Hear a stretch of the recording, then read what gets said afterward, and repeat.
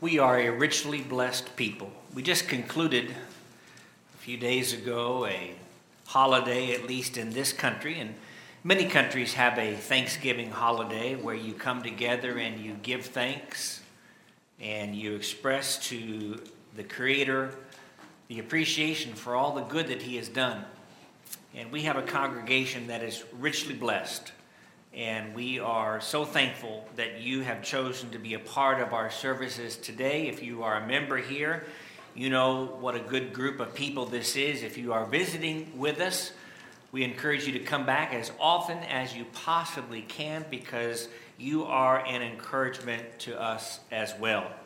Speaking of encouraging, you have done so much to help so many people. We've had a note from the Jobs this morning thanking us for the kindness that has been shown. I wanted to also share very briefly a note from our brother Bruce and sister Young.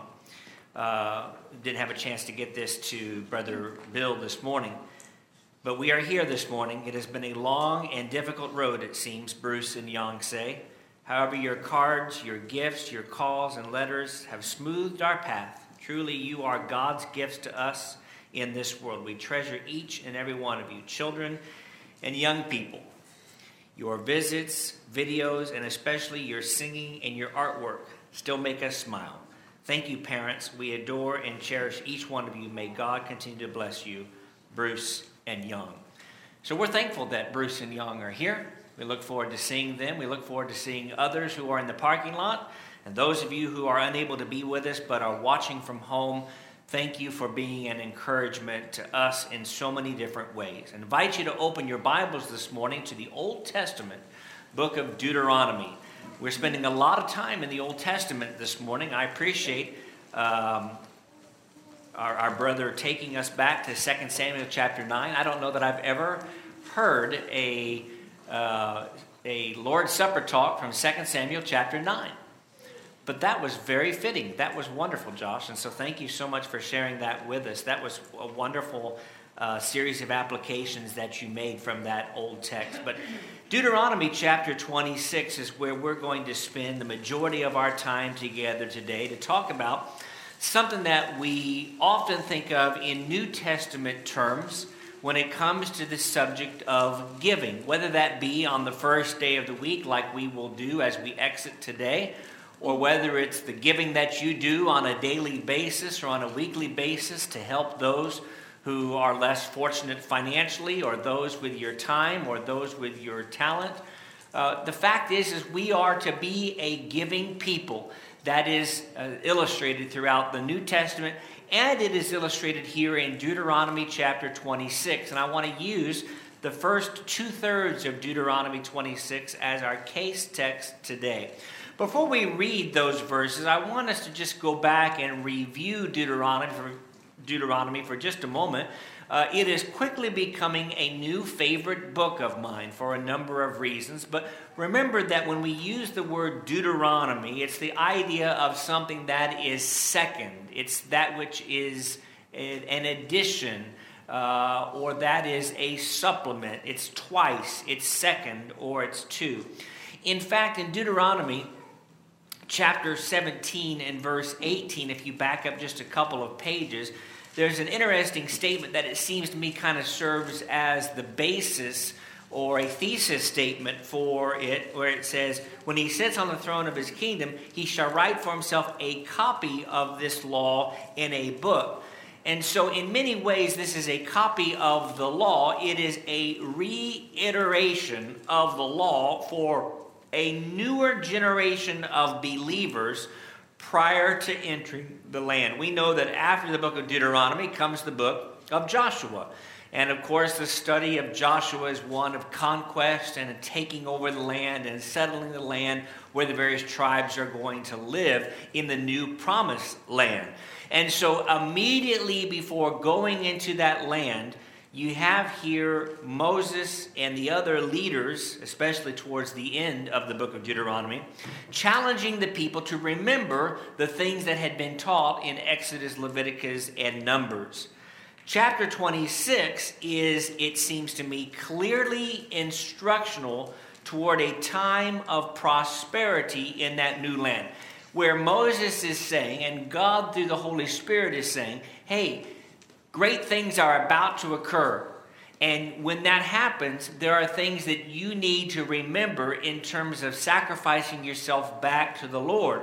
It shall be when you come into the land which you possess as an inheritance, which God has given you as an inheritance, that you are going to possess it and dwell in it. There's the idea of new hope, new horizons, new beginnings, and good things that are about to happen for the people of God. And so when we think about giving, we think about classic texts like 1 Corinthians 16.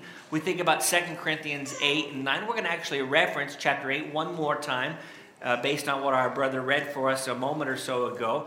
But I want us to use Deuteronomy 26, and I want us to ask, what happens when I give? When I give of my means, when I give of my time, when I give of my talents to help others, when I'm the one who's on the floor putting together a bed for a brother or sister in Christ so that they don't have to do it themselves, when I'm the one who is sacrificing my time and my back by moving boxes from one place to another and then asking, where does this box go? Some of you who are just moved recently understand that that's what it's like to go through that process. But you have sacrificed your time for others. What happens when we give? Let me suggest 5 things in Deuteronomy 26 that I, and the key word is that I do when I give. Number 1, I confess that God cares for me. Whenever you give, when you write a check, when you spend your time taking someone to a doctor's office, when you pick up someone from the doctor's office, when you engage in giving in some way or another, you are confessing that God cares for me. Read with me, if you would, as we progress through the text this morning, piece by piece. And I want to read the first 3 verses. It shall be when you come into the land which the Lord your God is giving you as an inheritance, and you possess it and dwell in it, that you shall take some of the first of all the produce of the ground. This is where the first fruits concept is being referenced by the Holy Spirit. He says, you shall take some of those first fruits which you shall bring from your land that the Lord your God is giving you, and put it in a basket, and go to the place where the Lord your God chooses to make his name abide. And you shall go to the one who is priest in those days. So you're going to go to the religious leader and say, I declare today to the Lord your God that I have come to the country which the Lord swore to our fathers to give us. Notice the words you and your, because this is indeed a personal thing. When you give of your money, when you give of your time, when you give of your talent, whenever you sacrifice in some way, it is a truly personal thing. I mean, if you're the one that's writing the check, that's no skin off my nose. If it's you that spends 3 hours at a doctor's office with a brother or a sister in Christ giving them a ride, that's your time, not my time. And so it is a deeply personal thing when we give. It's deeply personal when we choose to sacrifice for others or for the cause of Jesus Christ. I love the New King James Version, but I wanted to give a shout out to a couple of other versions where he says, I declare to you today that I have come to the country which the Lord swore to our fathers to give us. Those of you who are reading from the King James Version have the word profess. Those of you may be referencing the CSB, the idea of acknowledging. Literally, you are bringing to light or announcing. Now, this is not an announcing in a pompous way where I'm saying, hey, look at what I am giving. We are not the Pharisees who sound the trumpets before our good deeds, Matthew chapter 6, verses 1 through 4, and want others to know. We don't happen to write our check and leave it open and have others see it so that they can praise us for the high amount that we give. We don't advertise the good that we do. In fact, we are in the New Testament taught not to allow our left hand to know what our right hand is doing, Matthew chapter 6 and verse 3. But when we give to God, we are making a declaration that we are confessing God cares for me. I know that God cares for me because in giving something away, we are saying that God will provide. Go back to the book of Genesis as we've been studying in our Wednesday night class, and you remember where Abraham said Jehovah Jireh, the idea that the Lord will provide. That even if I give my son, I know that he says, we will come back and see you again. And so we are confessing when we give of our means, when we give of our time, when we give of our talent, we are confessing that God cares for us. And so when you write the check, when you get in your wallet, dig in your purse, when you make that contribution, when you invest your time this week, you are confessing that God cares for you. Number two, when we give, we are admitting that we are helpless without God. We are acknowledging and admitting that without God, we are absolutely nothing. How do I know that? Well, let's go 2 more verses deeper into the text. Verse 4, then the priest shall take the basket out of your hand and set it down before the altar of the Lord your God. And you shall answer and say before the Lord your God, my father was a Syrian about to perish, and he went down to Egypt and dwelt there, few in number, and there he became a nation great, mighty, and populous. Now we're familiar with Genesis 42, 43, and 44, which we're going to reference here in just a moment. But if you would, go back and remember the desperation that was associated and the helplessness that was seen in the words of Jacob. Remember what happened all the way back in Genesis chapter 42? Because that's what he's talking about here, at least it seems to me, as he's talking about my father going down to Egypt, few in number, and then they arose and they became this great nation. But in Genesis 42, when Jacob saw that there was grain in Egypt, Jacob said to his sons, why do you look at one another? Indeed, I have heard that there is grain in Egypt. Go down to that place and buy for us that we may live and not die. This was a matter of life and death for Jacob and for his children, as we'll be studying in about 2 weeks in our Wednesday night Bible study. See, if you would, then chapter 43 in verse 1, where the story continues, where it says, the famine was severe in the land. And it came to pass when they had eaten up the grain which they had brought from Egypt, that their father said to them, go back, buy us a little food. After all, it's a matter of life and death. But Judah speaks up and he says, the man solemnly warned us, saying, you shall not see my face unless your brother Benjamin, of course we know to be Benjamin, is with you. If you send our brother with us, we will go down and buy you food. But if you will not send him, we will not go down. For the man said to us, you shall not see my face unless your brother is with you. Israel said, why did you deal so wrongfully with me as to tell the man whether you had still another brother? There's so many different wonderful things here in the Genesis text that if you're not here on our Wednesday night classes, I encourage you to go to our website or to come to our Wednesday night classes to be talking about this. But it's interesting that Jacob here is desperate. He is helpless. He is hopeless without God on his side. So that when we give to God, as this man does in verse 5, we're saying, just as Jacob, my forefather, gave, so I am giving. And just as he depended on God, so am I depending on God. And it reminds me of Isaiah chapter, not Isaiah, but the book of John. We're going to get to Isaiah here in just a minute. But it reminds me so much of the statement made in John chapter 15.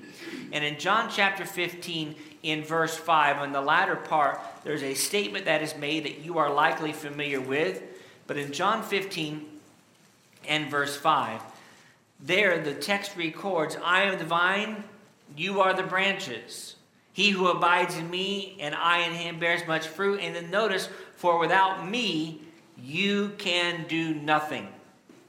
Without God, we are nothing. When we give, whether it be of our means or of our time or of our talent, we are acknowledging that I'm helpless without you, God. The text that I was referencing just a moment or so ago that I wanted to spend just a second or two thinking about is in Isaiah chapter 64, because it is a rich text that we recently studied. But I want us to read it as if we're reading it for the first time, these 4 verses beginning in verse 6 of Isaiah 64, where there the prophet says, "We are all like an unclean thing, and all our righteousness are like filthy rags. We all fade as a leaf, and our iniquities like the wind have taken us away. And there is no one who calls in your name, who stirs himself up to take hold of you. For you have hidden your face from us and have consumed us because of our iniquities. But now, O Lord, you are our Father. We are the clay, you our potter, and all we are the work of your hand. Do not be furious, O Lord, nor remember iniquity forever. Indeed, please look, we are all your people." Isaiah is saying, long before the idea of the first day contribution was going to be instituted 700 to 800 years later, and many years after this first fruit sacrifice of Deuteronomy chapter 26, he was acknowledging that without you, God, I am hopeless and I am helpless. When you give, you are admitting, I'm nothing without you. Number 3, when you give and when I give, I am thanking God for salvation. I am thanking God for deliverance. Again, let's continue in Deuteronomy 26, this time in verse 6. "But the Egyptians mistreated us. They afflicted us, and they laid hard bondage on us." Again, notice the us. Notice the personal nature of what Moses is trying to get these people to appreciate. "We cried out to the Lord God of our fathers, and the Lord heard our voice and looked on our affliction and our labor and our oppression. So the Lord brought us out of Egypt with a mighty hand, with an outstretched arm, with great terror, with signs and wonders. He has brought us to the place, he has given us this land, a land flowing with milk and honey. And now behold, I have brought the first fruits," here it is, "I have brought the first fruits of the land, which you, O Lord, have given me." I'm bringing what you have given. Notice the terminology there. "Then you shall set it before the Lord your God, and worship before the Lord your God." Notice all the different words that are used by the Holy Spirit to describe what these people had endured, what they had endured. It's not just a matter of an academic look at what they had endured. It's what we have endured. We've been mistreated. We've been put in bondage. We were afflicted, hard labor, and we have been oppressed. How do we know that? We know that because we're familiar with the Exodus story, are we not? All the way back in Exodus chapter 1, if you were like, wait a minute, what's he talking about here? You would go back to chapter 1, and in verse 8 it says that a new king arose over Egypt who did not know Joseph and consequently did not know the people that had been of the lineage of Joseph. And he said, "Look, the people of the children of Israel are more and mightier than we. Come, let us deal shrewdly with them, lest they multiply, and it happen in the event of war that they also join our enemies and fight against us, and so go up out of the land." Therefore they set taskmasters over them to afflict, there's the word, to afflict them with their burdens, and built for Pharaoh supply cities, Pithom and Ramses.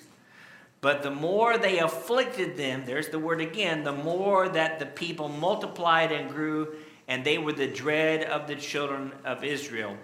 So the Egyptians made the children of Israel serve with rigor, is what the New King James says. Some versions say serve with harshness. There is a clear New Testament principle for this as well. In Galatians chapter 5, as Paul was writing to the church at Galatia, he says in Galatians chapter 5 on that particular occasion, he says, "Stand fast therefore in the liberty by which Christ has made us free, and do not be entangled again with a yoke of bondage." And then later in the New Testament, in 1 John chapter 4 and verse 4, John writes, "You are of God, little children, and have overcome them, because he who is in you is greater than he who is in the world." The fact is God delivers us. And when we give of our means, when we give of our time, when we give of our talent, we are saying, "God, I trust you. I am helpless without you. I know that you care for me, and I know that you are the one who delivered me from bondage." So think about these people who had lived some of whom in the time of the Exodus or had been familiar with that story because of what their parents and grandparents had experienced. And now God comes to them and says, what I want you to do is, remembering what you've gone through, remembering how helpless you were without me, remember the deliverance that I brought you in the book of Exodus. And I've now given you this new land to conquer. There's a fourth thing that we do when we give, and that is we rejoice over the opportunity, and over the great privilege of helping others. Again, we go back to Deuteronomy 26.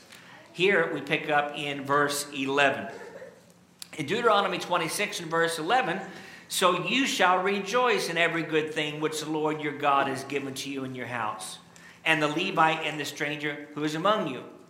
When you have finished laying aside all the tithe of your increase in the third year, the year of tithing, and have given it to the Levite, the stranger, the fatherless, the widow, so that they may eat within your gates and be filled, then you shall say before the Lord your God, I have removed the holy tithe from my house, and also have given them to the Levite, the stranger, the fatherless, the widow, according to all your commandments which you have commanded me.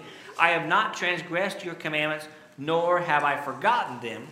I have not eaten any of it when in mourning, nor have I removed any of it for an unclean use, nor given any of it for the dead. I have obeyed the voice of the Lord my God, and have done according to all that you have commanded me. I love the fact that he starts there in verse 11 by saying, you shall rejoice in every good thing.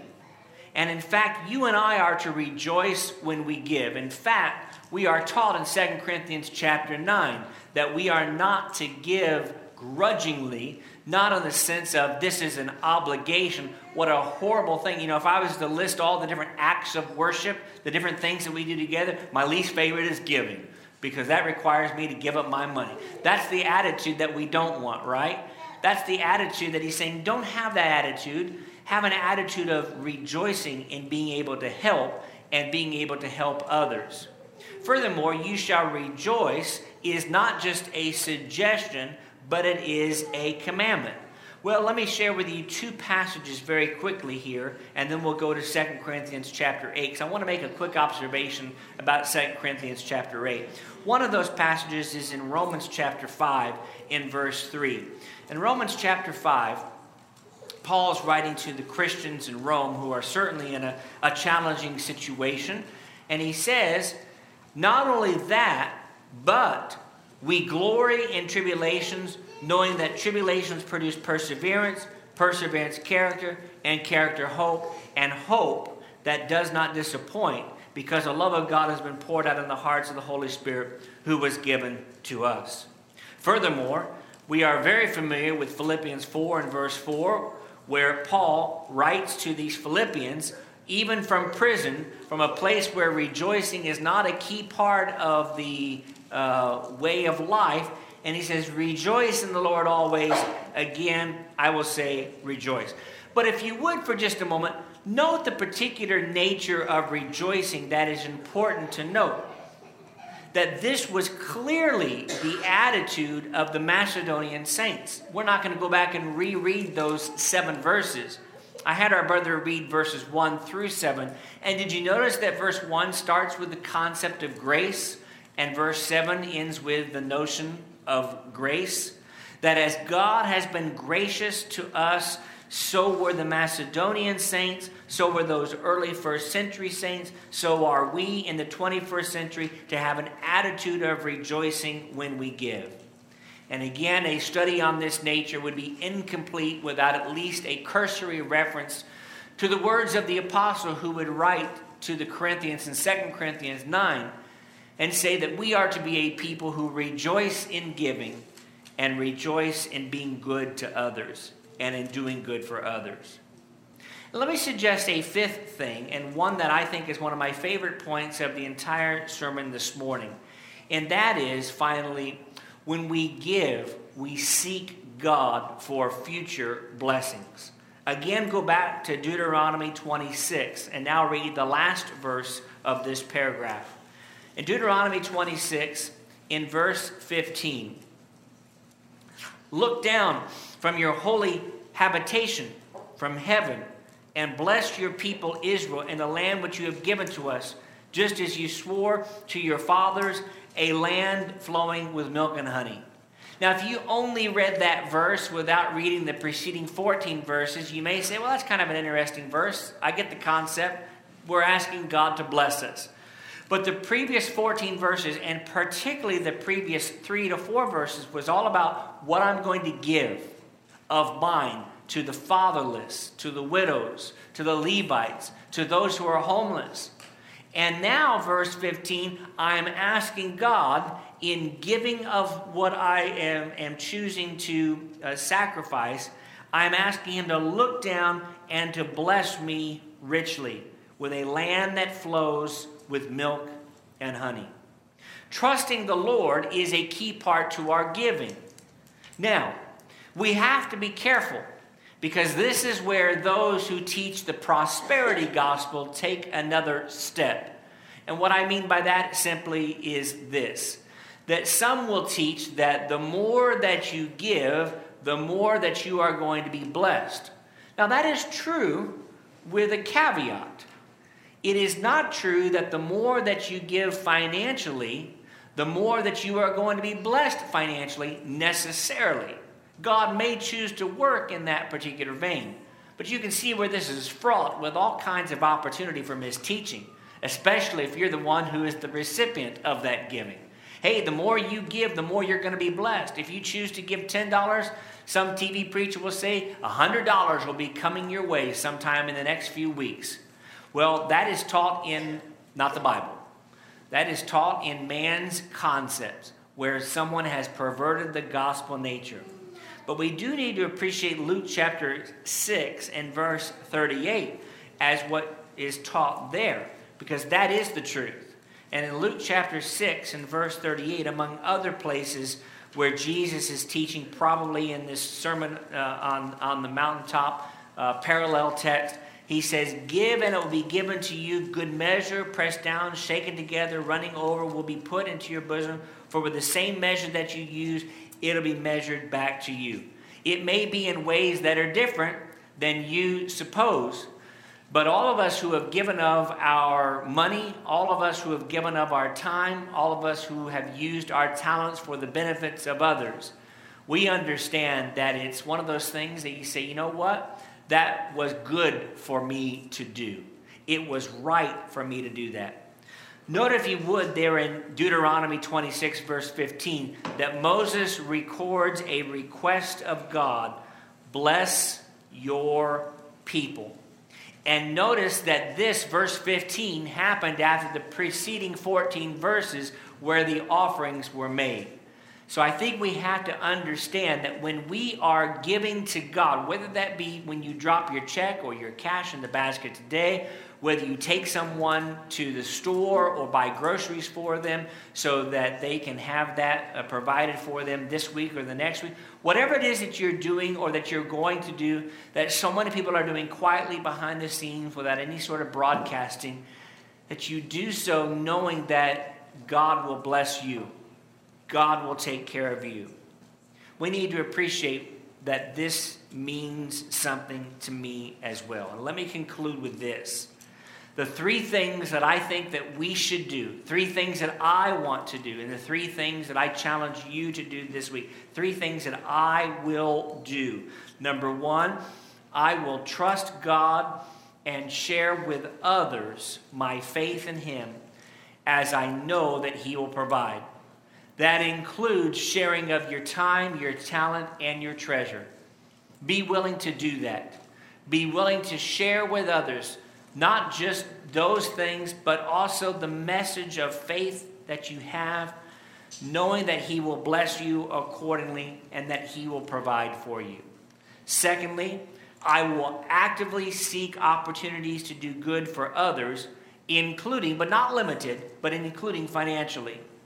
There are so many opportunities that we have in this congregation to help those who are less fortunate. And this is a time of year that people seem to be talking a lot more about generosity and giving. Let's make sure that we not only participate in that, but that we are generous throughout the entire year in the way that we conduct ourselves and live for his cause. And thirdly, I will thank God for his rich blessings, and I will always thank him. God richly blessed these people in Deuteronomy chapter 26, and God has richly blessed us as well.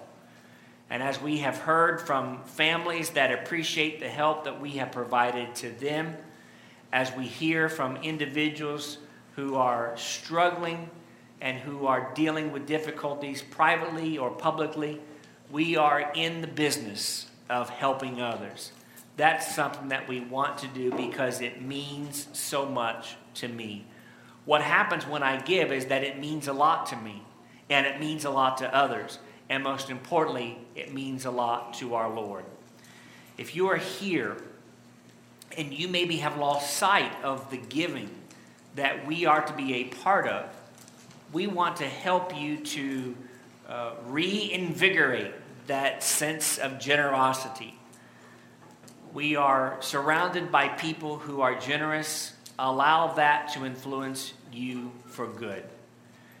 And the most generous thing that you can do is not giving of your means. It is not giving to help someone else. It is giving yourself to God by being baptized to have those sins washed away. And in doing so, saying, I'll serve him forever. If we can help you to make that decision, if you're pondering becoming a Christian, if you're giving that some thought, and you'd like for us to work with you, we're happy to do so. We will study with you and answer your questions at any time, anywhere. We are always ready to assist you to become a Christian by being baptized this morning, having repented of your sins and confessed that Jesus is the Son of God. If, however, you are a Christian and you're not living correctly, maybe you're not as generous as you need to be. Maybe you're not as giving as you need to be. Maybe you're not as sacrificial as you need to be. Maybe you're just not living correctly in some way that no one else knows about. Seek God in prayer for his forgiveness, and he has promised in 1 John chapter 1 to forgive you of those sins. If we can help you in that process or pray with you publicly on this occasion today, we would welcome that opportunity. Let us know while together we stand and while we sing.